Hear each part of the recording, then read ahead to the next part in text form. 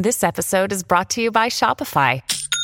Forget the frustration of picking commerce platforms when you switch your business to Shopify, the global commerce platform that supercharges your selling wherever you sell. With Shopify, you'll harness the same intuitive features, trusted apps, and powerful analytics used by the world's leading brands. Sign up today for your $1 per month trial period at shopify.com/tech, all lowercase. That's shopify.com/tech.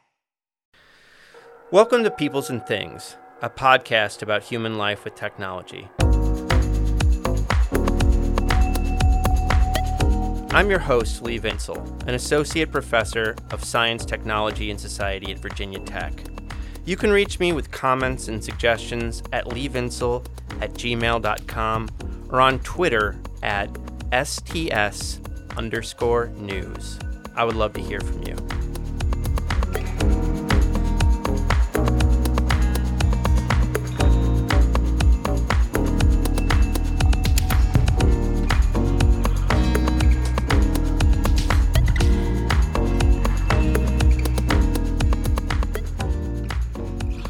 Hi there.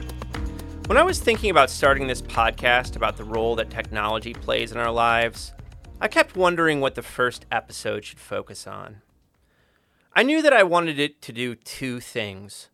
First off, I wanted to interview the author of a classic work of technology studies, something that had really stood the test of time.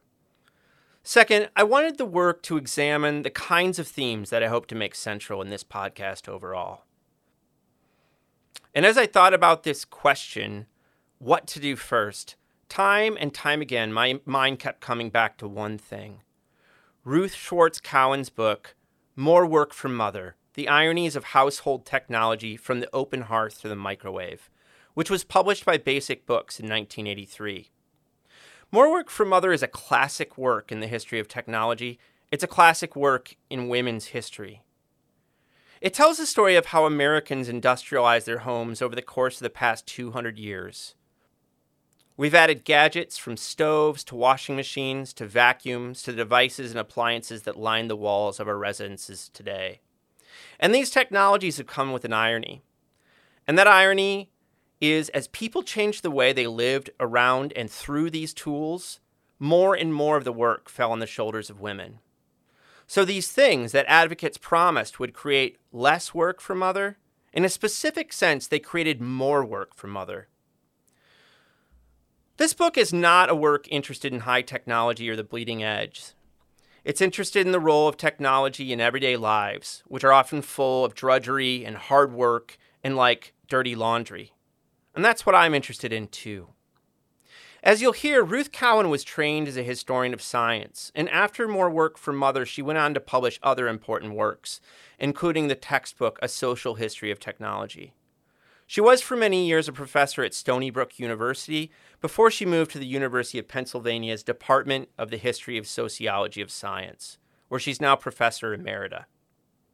When I talked to Ruth, I wanted to know not only how More Work for Mother came to be and how she sees it now, nearly 40 years later, but what it was like to work as a woman in very male-dominated spaces, including what at that time was the very, very male space known as the history of technology. I hope you enjoy this interview. Get excited.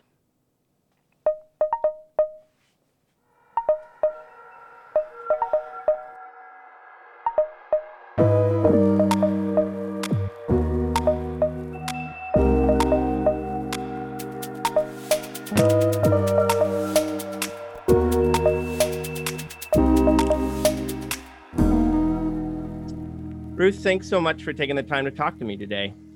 It's my pleasure, Lee. More Work for Mother is such a classic that it might be better known by reputation than by direct reading experience. So how would you explain, if you bumped into a stranger who asked you about the book, how would you explain what the book is about and what you tried to do with it? You're asking me for an elevator synopsis, right? Yeah, or just in retrospect, it's been, 40 years? More. Came out in 1983. Yeah. I can't do the subtraction in my head right now. Almost 40 years. Almost 40 years. The best way for me to explain what the book is about is, I'm an historian, is to tell how it came about. Mm-hmm. All right. It's a long story. I'll try to make it very short. In the university turmoil of the late 60s, the place where I was then teaching came up with this idea that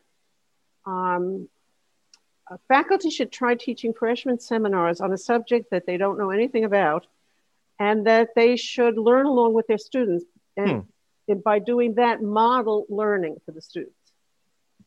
So for reasons I won't even bother to explain right now, I decided to do a freshman seminar on technological determinism, a subject I knew nothing about. At the time, I had been trained as an historian of science. I had been trained as an intellectual historian. I knew nothing about social history and certainly nothing about the history of technology. Mm-hmm. But for a variety of reasons, I picked that subject. And to make a very long story short, I discovered in the course of that semester that nobody had written anything about the impact of a technology on a society since the Middle Ages. Nothing systematically. And I thought to myself, I was really tired of my dissertation. I didn't like it much. I knew I had to turn it into a book, and I was slowly doing that. But I thought, wow, I'm going to do a quick project on a modern technology and its impact. And at the time, I was living at a distance from where I was teaching, and I was commuting to work on the Long Island Railroad. And I thought to myself, I was living in Manhattan, commuting to Long Island, almost the end of Long Island on the Long Island Railroad, or what felt like the end of Long Island. Great, I thought. I'm going to find out what the impact of the Long Island Railroad was on the growth of suburbia. Mm-hmm. And I was about 6 months into that project when I went on maternity leave. And I was home and awaiting the birth of my child. And I was washing dishes one night. Literally, this is really what happened. And I said to myself, dummy, when you were trained in the history of science, you were told never to write about the history of a science you didn't understand. Mm-hmm. You don't understand a thing about running a railroad. But you do understand doing housework. And this was 1970. This was the early spring of 1970. Second wave feminism was exploding all over the place. Bingo, literally in that little kitchen in our apartment in Manhattan, I decided to switch topics. I was going to do a quick study in which I would demonstrate that the introduction of household technology to American homes had allowed women to enter the labor market. Okay? Mm-hmm. 6 months into the research on that project, I discovered it wasn't true. Yeah. And that's what the book is about. Mm-hmm.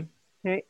In point of fact, the book goes, as its title suggests, from the open hearth to the microwave. But I actually wrote the part that was about the late 19th and early 20th century first, because that's when electrical appliances, when homes got electricity and gas, and that's when appliances, or what we think of as modern appliances, presumably changed the amount of time that women would spend in their homes. But as I was writing that up, I realized that it didn't make a whole book, and that in any event, I needed to know something about what had happened before. And so that's what the book is. It starts in the colonial period and it runs up until about the 1970s.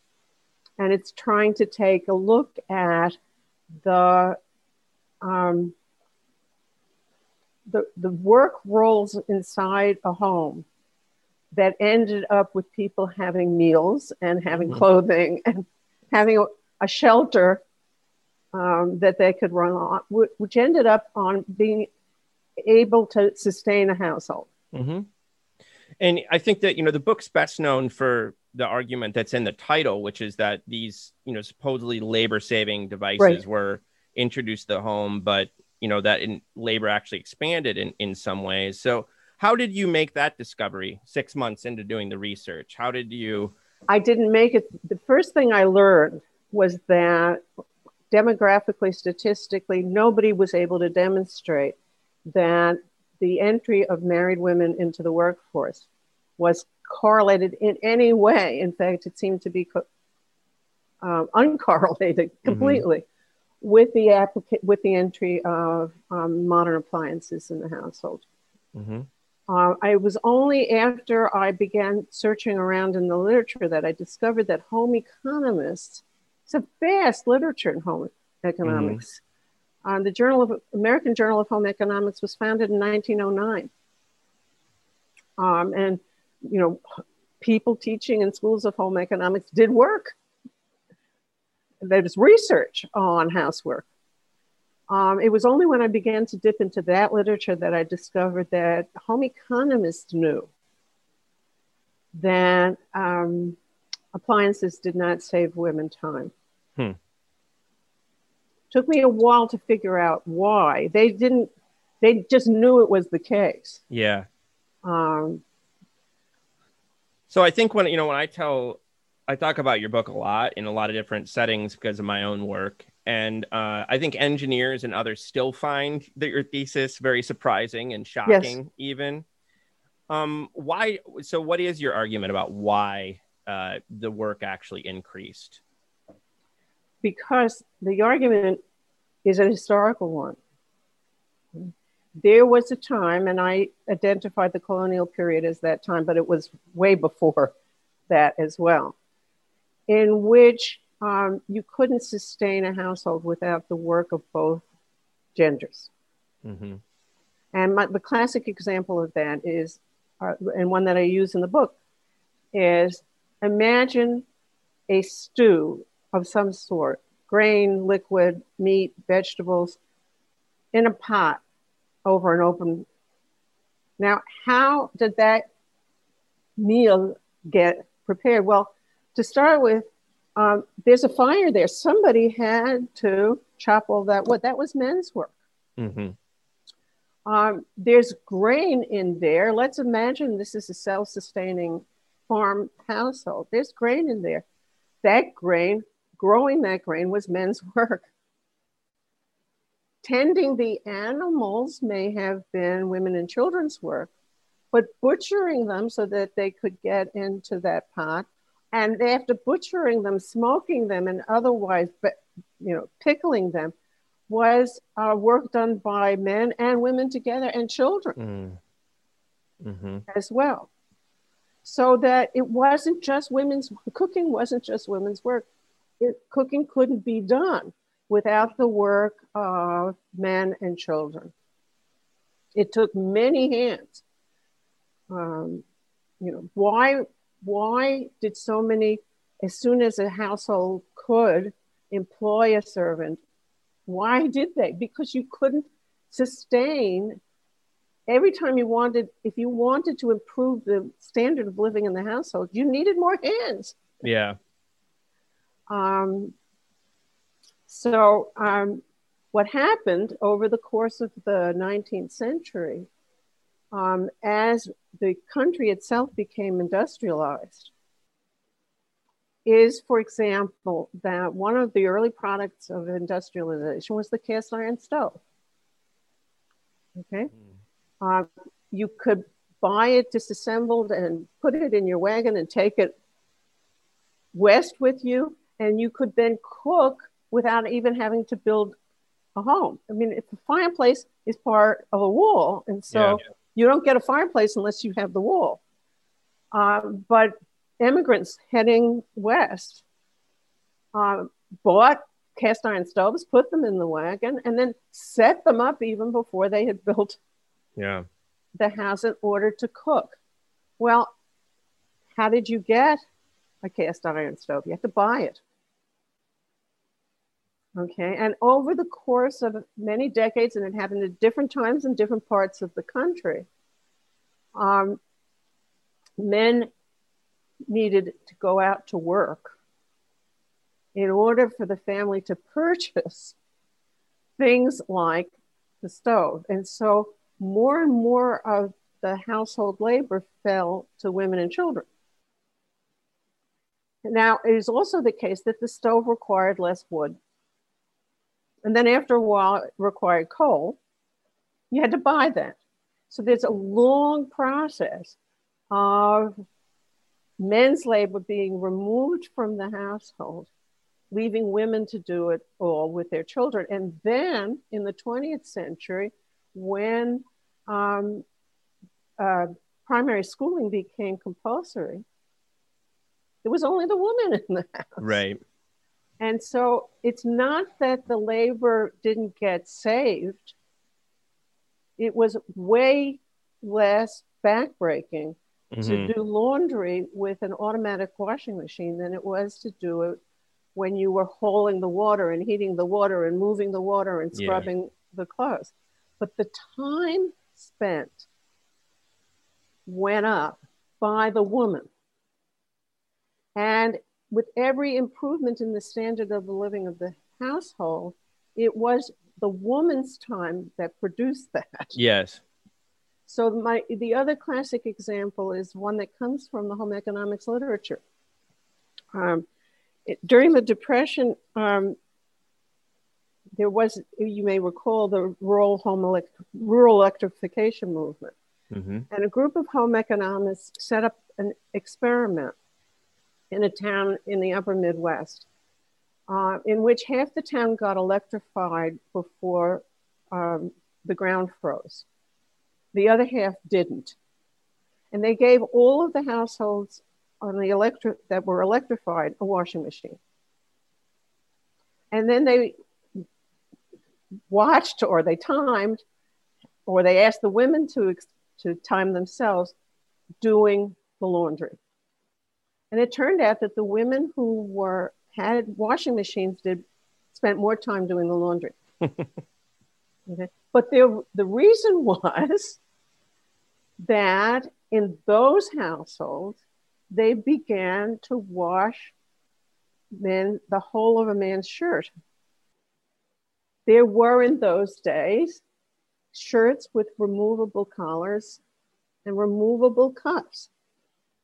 So instead of just laundering the cuffs and the collar, women were laundering the whole thing. Yeah. Children were being allowed to change. Everybody was changing their underwear more frequently, changing their sleeping clothes more frequently, changing their sheets more frequently. Yeah. That's what we mean by an increase in the standard of living. Mm-hmm. Because, if you wanted to do white collar work, you needed a white collar. Yeah. But it was at the expense of the time that women were spending in household. Did women begrudge that time? No, by and large, because look what it meant for their family. Yeah. And themselves. In terms of status, you mean, and markers of status. And employability. Yeah. Mm-hmm. It was very important. It was not just status. It was also employability. Mm-hmm. There's a paragraph in the introduction that I really love that shows kind of how in the book you were questioning ideas of industrialization that were around at the time, because the way the history of industrialization had been told is that it was this story of the rise of industries outside the home that men are going to for wage labor. And the home, it's kind of like the sacred place outside of the work world, like defined out of it. So it wasn't industrialized. So except it was. Right. Except it was. Yeah. And that, I didn't understand that until deep into the research. And, most of the time I was just trying to piece together the story of the time women spent in housework. Why wasn't, my original hypothesis was that once you got an electric stove, it took so little time to cook that you could go out to work and still have a hot meal on trying to figure out why that wasn't true. Yeah. It wasn't until I was putting the whole thing together as a book that I began to understand that the home had become industrialized in a different way than the rest of society. And the easiest way to think about it, which I did not think of, is not in the book, is that industrialization is a network. You can't have an electric stove in your house unless you have electricity. Yeah. And unless you've got somewhere, there's a generator that's generating that electricity and wires, so that households are as much a part of an industrialized society as any other part is, because they're networked into it. Yeah. Yeah. I heard you talk about a story. It was actually at a kind of memorial panel at SHOT. And the story was about your early attempts to present your work at the Society of the History of Technology. And at least some of the people, I'm not naming names here, but story. some of the people were not very receptive to your early work. So I wanted to hear about, you don't have to tell that story necessarily, but I do want to hear some reflection on, on what it was like presenting this work at SHOT and that Society for the History of Technology. Right. The first time I presented a paper on this work, it was not at the meeting of the history of. I didn't even belong at that time to the Society for the History of Technology, of which I subsequently became the president. Right. But at that time, which was 1972 to 1973, when I was finishing the early part of the research, I gave a paper at the opening, the first meeting ever of an organization called the Berkshire Conference of Women Historians. It's now called the Berkshire Conference on Women's History. I don't know who had organized the panel that I gave the talk at, which was about advertising home appliances in magazines in the 20s and 30s in the United States, and the extent to which guilt was being used as a motivator for people to buy. But on the same panel, there was a fellow by the name of Carol Purcell, who was a member of the Society for the History of Technology and one of the first people to teach the history of technology at the university level, and the co-author of one of the first textbooks on the subject. And he was giving a paper, this is women's history, so he was giving a paper on the difference between toys that are being suitable for, I forget, it had a wonderful title, but I've forgotten it at the moment. So he heard me give this talk, and he invited me to come to the Society for the History of Technology meeting, which was about 9 months later, and give the same talk. And he'd create a panel, and he'd give his talk, and I'd give my talk. So that was the meeting at which, and there were a lot of people in the room, virtually no women. It was a big conference. It was a big auditorium. So there may have been 120 men in that room. And there I am talking about dishwashers and washing machines and housewives and guilt. Yeah. So as you can imagine, this was the winter of 1972-73.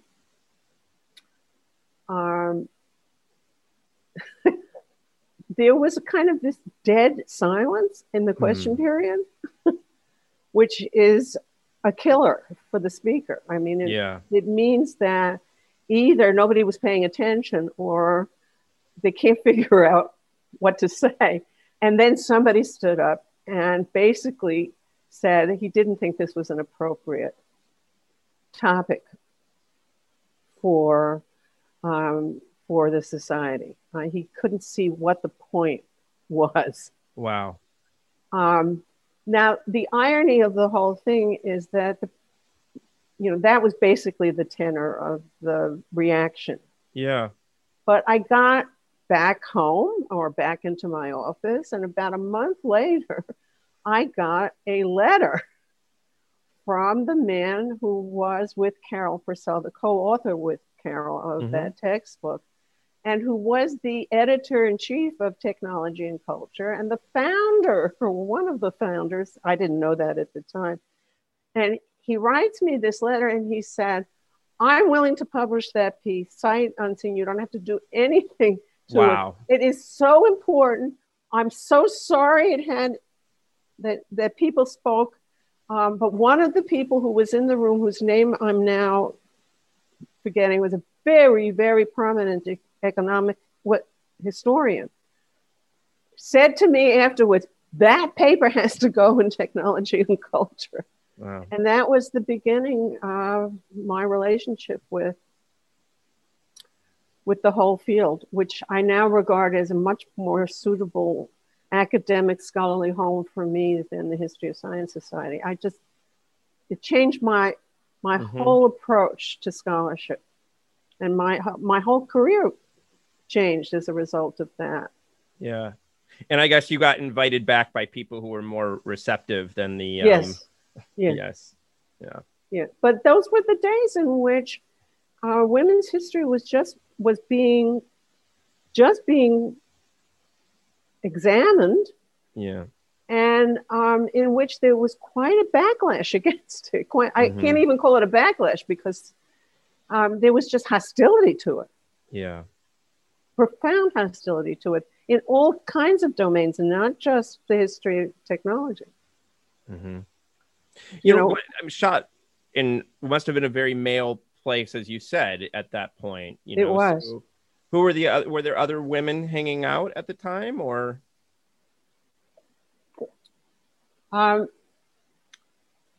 Once I became aware of the journal, The History of called Technology and Culture, which was then and still is the journal of Schacht's Journal, I discovered that an anthropologist had actually several years, this is embarrassing, it's either COVID brain or 80-year-old brain. Off the top of my head, I cannot remember her name, a British anthropologist, had published in Technology and Culture in one of the very early articles, a kind of anthropological look at the meaning of housework. But that was the only, in fact, it was the only paper that preceded mine on the history. She never followed it up with a, I met her several years later and discovered why she found it interesting, but she wasn't going to make her career with it. In fact, it was only an accident of timing that I made my career with it. Because if I hadn't gotten tenure on the basis of my dissertation book, I could never have written that book. Yeah. It would never have gotten me tenure. Huh. At the time I had to come up for tenure, which was 1974. Because it was a popular book, or just because of the... It was regarded as stupid. Huh. I mean, studying women, let alone studying housewives. Yeah. You know, when the Library of Congress gave that book a number, the number it has is in home economics. Wow. The only place, and I tried to get my congressman to reverse the Library of Congress, and guess what? You can't reverse the Library of Congress. Once it's done, it's done. Huh? When it's done, it's done. So that book is in the home economics section. I mean, it's hard for me to explain to people who aren't my age how deeply the currents ran against social history in general history from the bottom up in general, which was regarded as so radical and connected to Marxists, and we couldn't do it. We couldn't speak it in the classroom. It's a wonder to me that it has become, that hostility has so evaporated that people can't even remember that it was ever there. Yeah. But it was. I asked you about how it was received by historians of technology, but what was it like doing the research at your home institution?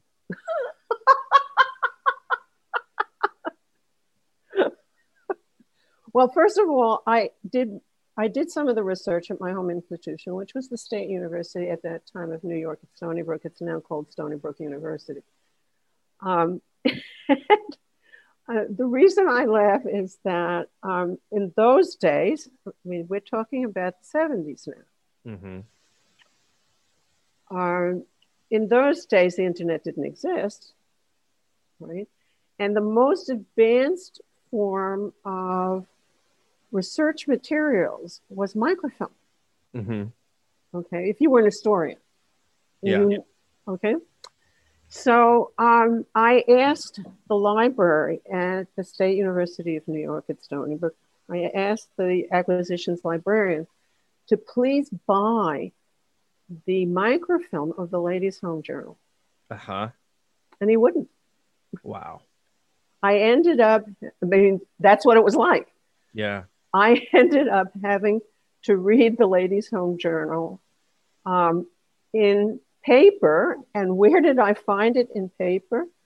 I lived on Long Island at the time, in Nassau County. Nassau County had, most counties in New York State now have, but at that time, Nassau County was rare.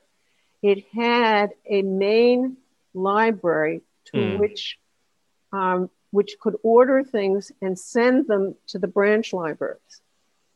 Yeah. But it also had bound journals. And you could request those journals. And so I did most of my research in the back room of the Glen Cove Public Library, where the librarians worked, because these volumes of the Ladies' Home Journal, which started in 1886, would be sent from the main library, which was several miles away, by truck to the Glen Cove Library, 10 at a time. And then I would sit in the back, which was not where the patrons sat, and read the volumes. I was really looking at the ads, and I was looking at the recipes and the home advice. But the librarians on their lunch breaks were reading the fiction. They just loved having me back there. So that's what it was. I did most of the research outside. The Stony Brook University was a new university. It didn't have a huge research collection. Eventually, they did buy the microfilm, but at first I did most of it. And I did a survey. But the first thing I did in the research was a survey of one issue every year going through the months of the Ladies' Home Journal, just so I had some idea of what was out there in the world. Yeah. And that was what I reported on in that paper, the ads. And that's where I started. After that, I was all over the country in various archives doing research. Most of what I know about home economics, I learned from the school of, what was then called the School of Home Economics at Cornell University, from their library. There's an important section in the book about the refrigerator. I learned that from being given permission to go into the research library of General Electric Company in Schenectady.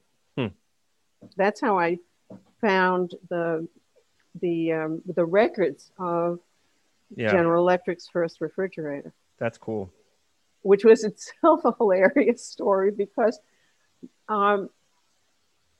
corporations manufacturing corporation, all corporations are very worried about industrial sabotage then and now. Yeah, sure. Sabotage now is a very different thing than what it was. And so I had an undergraduate summer employee who was actually a student at SUNY Albany.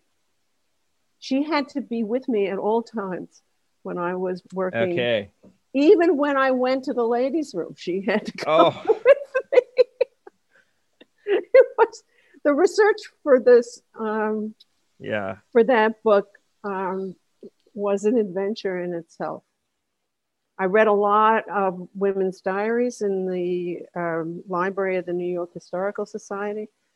I read a lot of farm account books in the Maine Queens Public Borough of Queens was once farmland. And the Queens Public Library has had over the years acquired account books for farms. And so it was a wonderful experience. You know, now this book gets taught everywhere. I mean, it's one of those books in our program in Science, Technology, and Society at Virginia Tech that students get like multiple times over the couple of years they take classes. How was the book received when it first came out? Oh, that too is an interesting story. First of all, it was published by a trade press, Basic Books. And so it was fairly widely reviewed and never got reviewed in the New York Times Book Review. But it did get reviewed in journals like The Nation, and it got reviewed in the Los Angeles Times Book Review. So it was reviewed and sold very well. But the reviews were very peculiar. The one in The Nation particularly sticks in my mind because the reviewer was a sociologist teaching, I believe, at that time at Rutgers. And he got my thesis 180 degrees wrong. The review said that I had demonstrated how it was that married women's labor force participation was dependent on the improvements of household technology. And I had to write a letter to the editor, which they published, that said, I have a feeling the man didn't read the book. He just read the title. Wow. Now, the funny thing, and they published it. Yeah. Funny thing about that was about 5 years later, he was hired by the sociology department at the State University of New York at Stony Brook, which was one floor above the history department. Did he remember your letter? Oh, did he ever? He called me to tell me he was now one floor above me, and he apologized. That's pretty good, actually. Yes, it was. We had a wonderful relationship after that. That's great. But, and the other place where I got a really negative review was in a journal, short-lived paper called the Women's Review of Books. It was modeled on the New York Review of Books, but it didn't last as long. Yeah. And they gave the book to review to a woman who was a very, very committed Marxist historian. And she just went bananas about the fact that I had written a book about middle-class women and not about working-class women. And she said, how you can talk about housework without talking about its impact on the poor. And the whole review was about how I went about this the wrong way, which upset me a great deal since this is the Women's Review of Books. And I've written the first book to take the work that women do seriously. And she's on my back because Well, there's also a photo essay in the back about class and yes, there and is, middle class but and poverty. That wasn't enough, I guess. I knew I was not. You know how difficult it is to find the primary sources I found, let alone to find ones that were about. I mean, I tried. Yeah. I tried. I actually, I knew that I didn't do it, and I tried by getting the Nassau Public Library, bless its heart, had a complete run of a magazine called True Romances, which was the equivalent of auto mechanics magazines for women. Mm-hmm. And, I knew that it was read by working class women. Mm-hmm. Right. And so I said, oh, I'm going to look at those ads. Right. Mm-hmm. They were the same ones that were in the Ladies' Home Journal. Right. The advertising agencies weren't going to create different ads for. No. Target marketing wasn't around yet at that That's point. right. Yeah. That's right. I mean, we're talking about the 1920s and 30s. Exactly.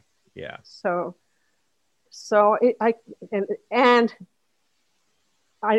knew I hadn't done it, and I said I hadn't done it. I did the best I could with that photo essay, but she ripped the book apart. Subsequently, when I came up for promotion to full professor, the chair of my department put that review on the top of the pile. On. Are you? He did it deliberately. He said, once they see that a Marxist absolutely hated your book, you're in. I see. Yeah. That's like reverse psychology there or something. Life, like, the word irony is in the title of that book. Yeah. But life, it's not just that the history of technology is, or the impact of technology on household work is ironic. Life is ironic. Yes, exactly. Yeah. Well, in the Cold War, if you're making the Marxists unhappy, you must be doing something right, right? That was right. That was it. Your book ends with a postscript called Less Work for Mother. And I really love it. I've written about it a bit in the Innovation Delusion book I wrote with Andy Russell. Yeah. And, you talk about the postscript opens by you saying, like, you're a historian, and you wrote this book, but that people kept pushing you about what the research meant for your life. And so I was hoping you'd talk a bit about that. How did doing this work end up kind of shaping your own life as a mother and wife? I'm glad you asked that question. I'll answer the question in terms of the postscript, but I also want to say something more about how it affected my life after I wrote the book, long after I wrote the book, and how observing housework and thinking about housework has changed my approach to a whole lot of other things. But the postscript it tells the story of my understanding of the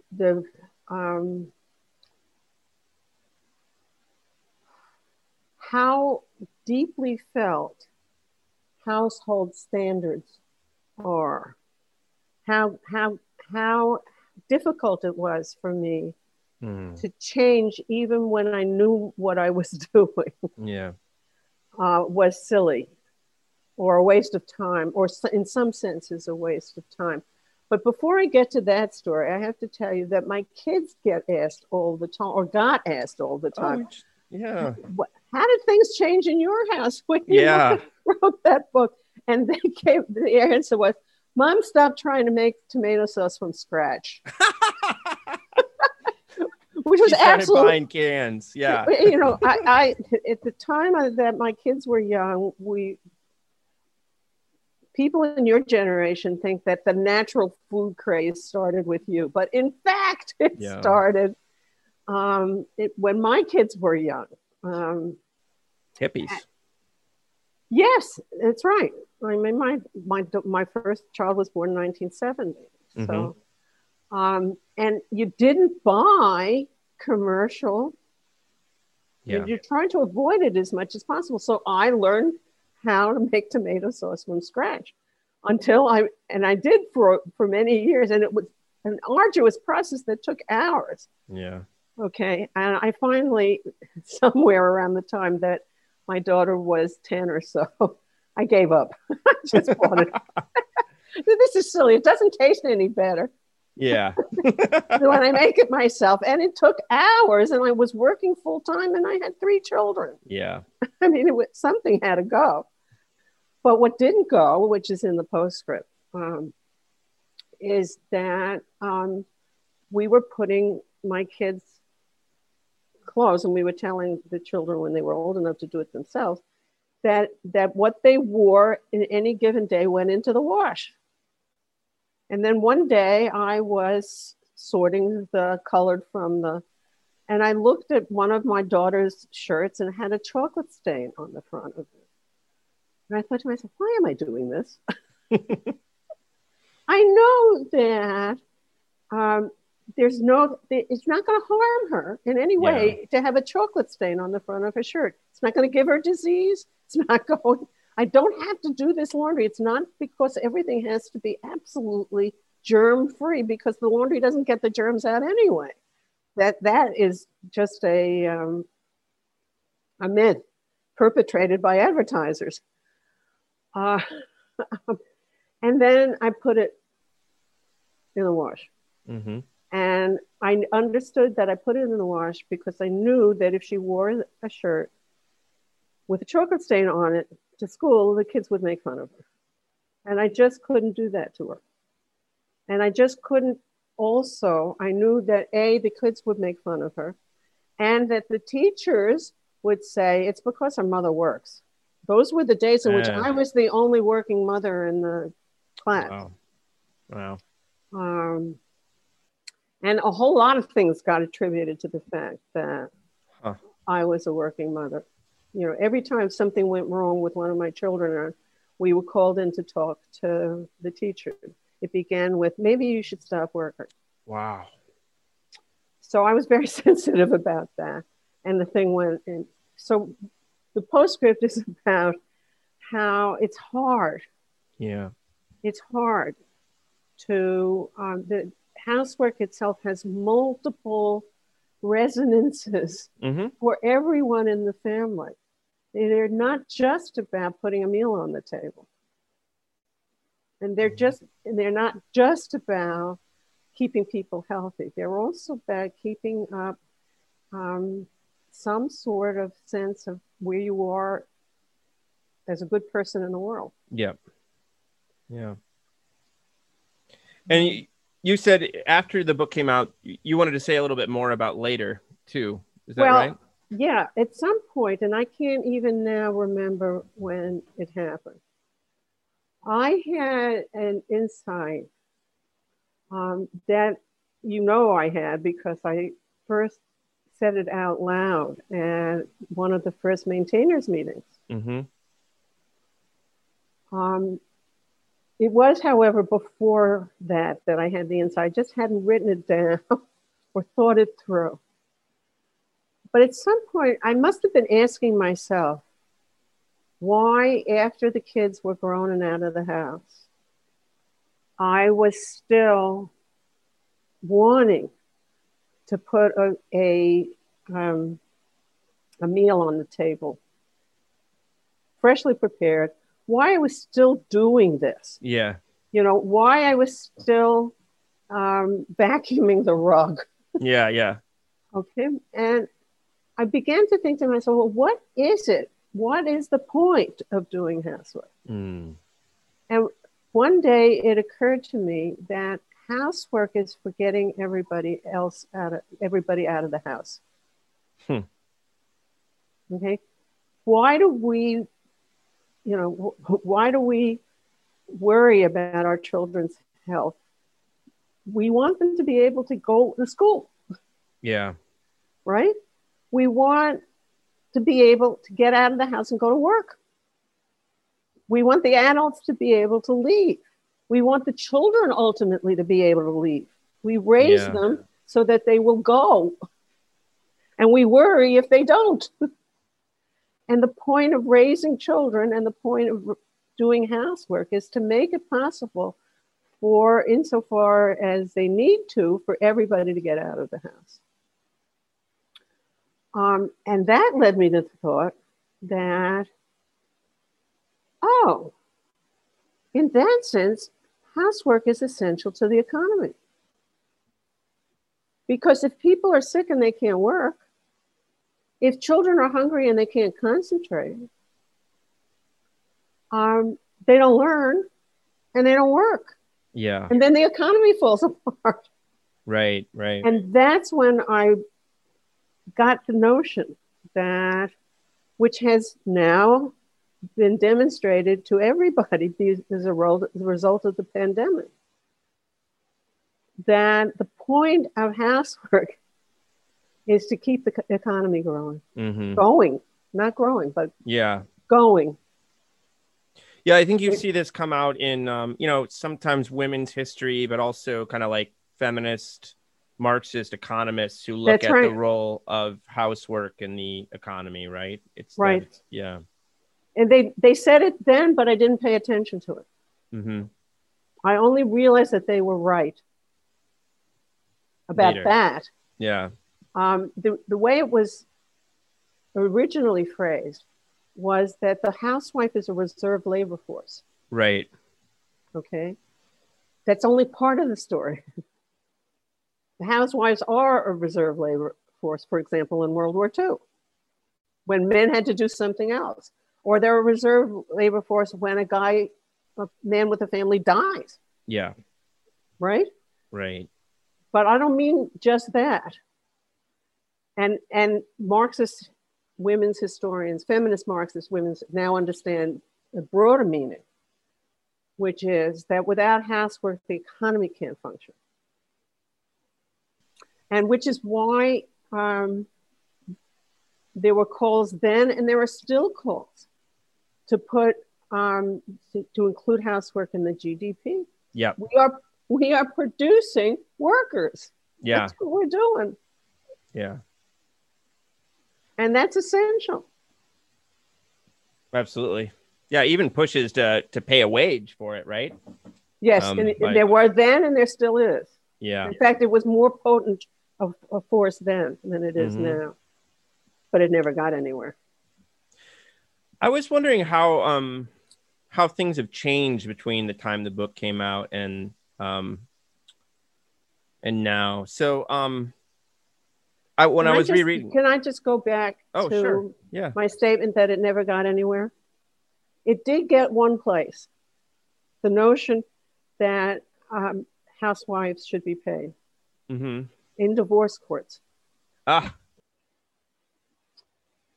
Before, I can't date it because I haven't studied it, but I know that it happened because I witnessed it happening. Huh. That a housewife, a woman who was in divorce proceedings, could finally charge for the labor she had put in during the marriage. There's a term for it. Yeah. But divorce lawyers didn't insist on it until sometime in the 1970s. Interesting. Huh.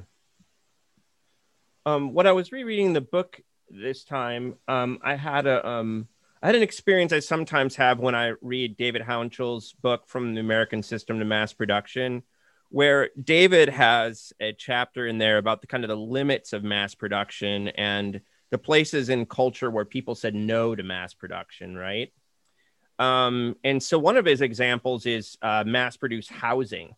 Right. And the irony is that, that was true that it was rejected in the 20s and 30s, but eventually, if we think about how houses are built today and subdivisions, it's pretty close to mass-produced, right? Right. And so, tastes change, things change. And I was also thinking about... Let me just say there was mass-produced housing of a sort. Beginning around the 1880s and running into the 20s. And that was the housing that was sold by the Sears Roebuck catalog. Yeah. Yeah. There's some Sears houses in my wife's hometown in central Illinois. They're all over the country. Yeah. And they're better built than yes, than they're good houses. Yes, exactly. I was thinking about this when I was reading your alternatives chapter, because you really nicely kind of show that there were other options out there. Right. The way we could run, we could commercialize it and buy services. We could have more communal type setups where families come together to cook or whatever. And for a variety of reasons, we didn't go down those roads. But, one of the things that stands out is you talk about childcare and how people were not willing to like pay for, infant childcare. And, in the professional classes today, I know a lot of people who, pay for childcare, pretty early on, as soon as 3 months or something like that, they start paying for childcare. So I just wondered, just ways that you've reflected on how kind of cultures changed between 83 and the present. You have another 2 hours? Yeah, well, I'm sure that's right. Where to start? Many times I actually, because I have 3 children and I'm blessed to have each of them have children of their own, I get to observe at close hand 3 households, generation removed from me. And one of the things that strikes me, and I have 3 daughters and 3 passionately feminist daughters. Mm-hmm. And one of the things that I observe is that their spouses are doing a lot more housework. And my husband in our day was notorious everywhere in all the social circle that he actually cooked. Yeah. Okay. And he actually took the kids sometimes when I had to do something on a Saturday morning. There's much more sharing of household labor in my still kids. Not equal, according to all the social surveys I've seen. Well, let me say, the social surveys are clear that it's not equal. Mm-hmm. But what I see in my kids' households, it's more equal than most everywhere else in the country that we know about, but it's still contentious. Mm-hmm. Yeah, there's still you fights still over have housework. to work at it. Yes, absolutely. You still have to work at it. It's not become a pattern that you just do. Yep. So things have changed, but other things have remained the same. There are way more married women with children in the workforce now than there were when the book came out. Profoundly more. Yeah. But it's still the case that in the pandemic, who gives up her job in order to sustain who gives up the job in order to sustain? It's almost always the woman, and it's almost always because she's earning less. Yep. There's the opportunity cost that has to be considered. Yep. So lots of things have changed. None of them attributable to the new appliances and people. No, right. Good point.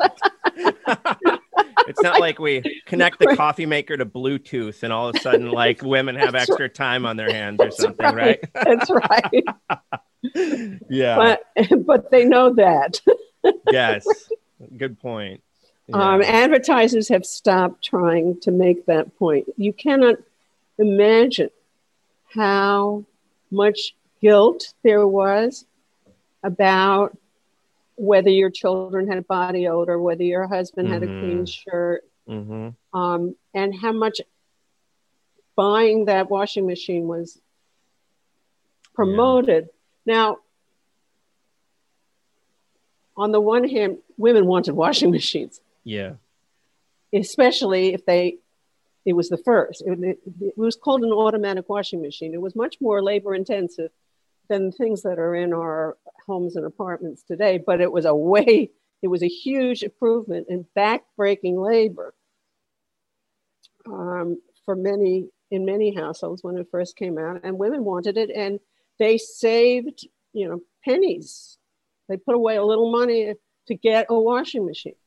So the fact that there was guilt in the Ladies' Home Journal is not, I think, what motivated. Totally, that. yeah. But there it was, because a generation later, I felt the guilt. Right. So a whole lot of things have changed for the better, and some things have stayed the same. Yeah. I don't think that I didn't think at the time that I wrote the alternatives chapter that Americans were ever going to want communal cooking, and certainly not communal child rearing. That there is a deep traditionalism. Yeah. That is unshakable. Yeah. As the state of Israel found out, and people just didn't want. They could live on a kibbutz, but they weren't going to have their children raised by. Yep. Yeah. No, I think that's right. That's still true for the most part. Yeah. Yeah. We're still going to be individual households. Yeah. Doing the shopping for ourselves, even if we're doing it online. Yeah. I also just wanted to briefly ask you about COVID and these issues, just because we're all we're all in the mix. Right. Of, in some ways, I mean, I don't want to push this too far because it would be silly, but it is interesting thinking about old home-based production of where you're in the mix doing your job with the kids at your knees, right. The putting out system or something like that. I said I don't want to push the analogy too far because it would be silly, but it is interesting, kind of like doing work and also doing housework and childcare all at the same moment. So right. Well, I was listening to Marketplace last evening while I was making dinner, and they're interviewing a man who they were inquiring of small business owners how the pandemic had affected them. And at this particular interview was with a man who had started an appliance repair or home repair business in 2019. And he said the advent of the pandemic cut into his business. He had at that point 6 or 7 employees, and he had to let them all go. Wow. And the interviewer said, well, how many people do you employ now? Yeah. 10. Yeah. Okay. Right. And why does he employ 10 now? Because people did home repair jobs at the beginning of the pandemic that didn't work. Right. No, it's amazing. I mean, when Andy and I have been giving maintainers talks that, here upstate, I think, and I've also seen articles everywhere, like the tradespeople who own home repair, home improvement, plumbers, electricians, they're so overwhelmed with requests right now. It's just through the roof. Right. And the same is true of the fad for making bread. Yeah. Okay. Yeah.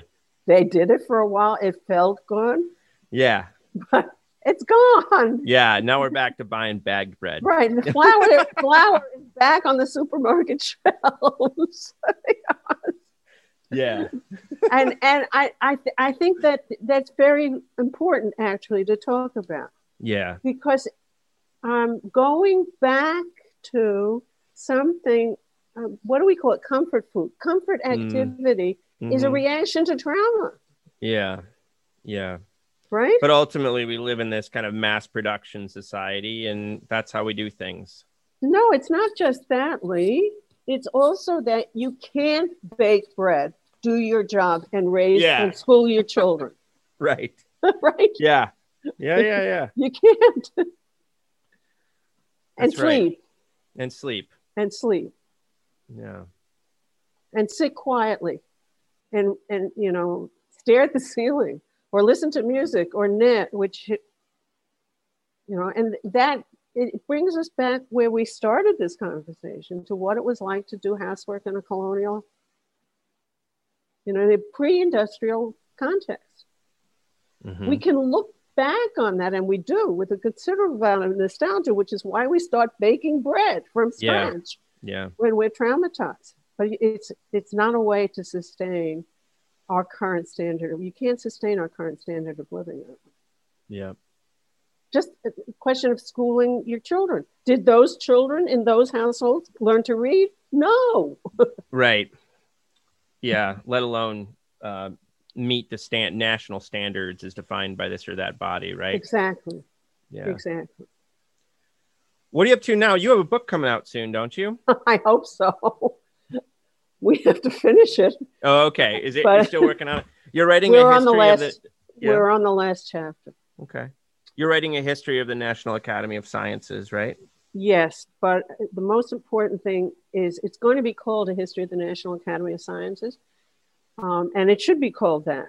But it's also a history of the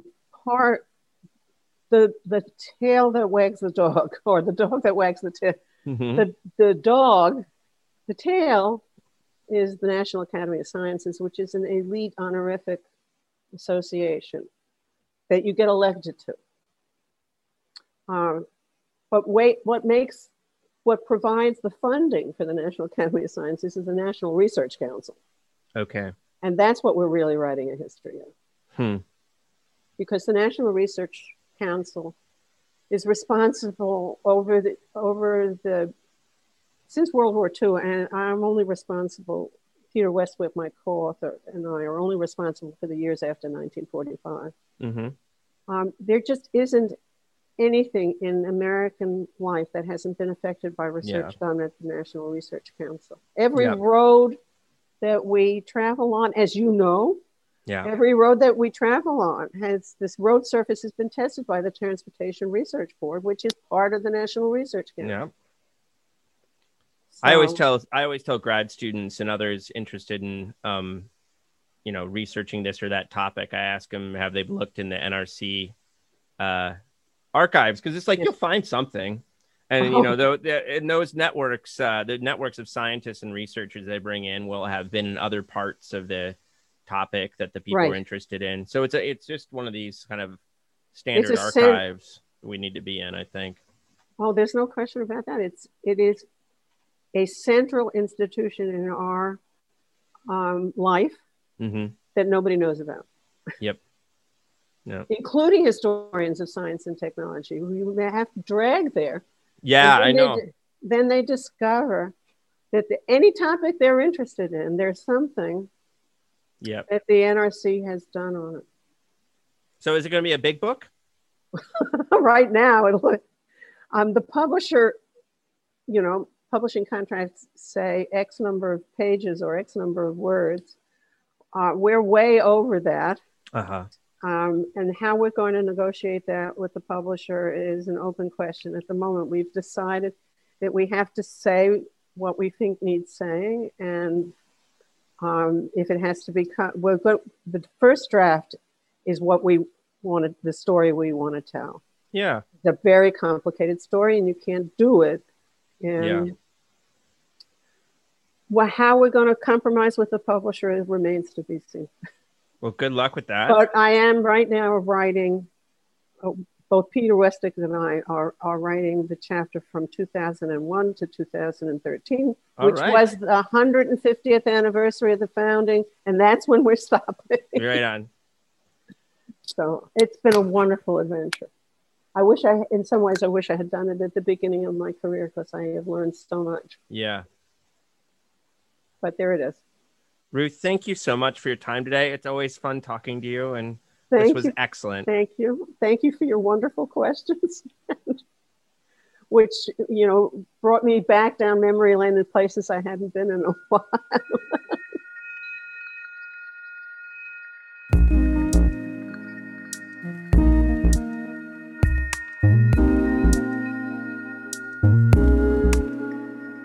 hope you enjoyed that interview with Ruth Cowan. Peoples and things, like most things in this world, depends on the work of many people.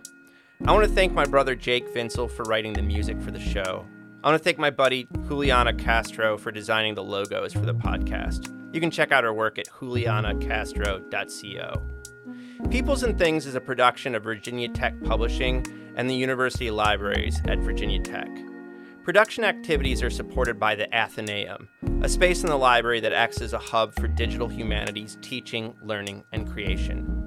Joe Fort is the Athenaeum coordinator and digital humanities specialist at VT Libraries, and he serves as producer and sound engineer for the podcast. For information about other podcasts from Virginia Tech Publishing, visit publishing.vt.edu. I also want to thank you for listening. Thanks.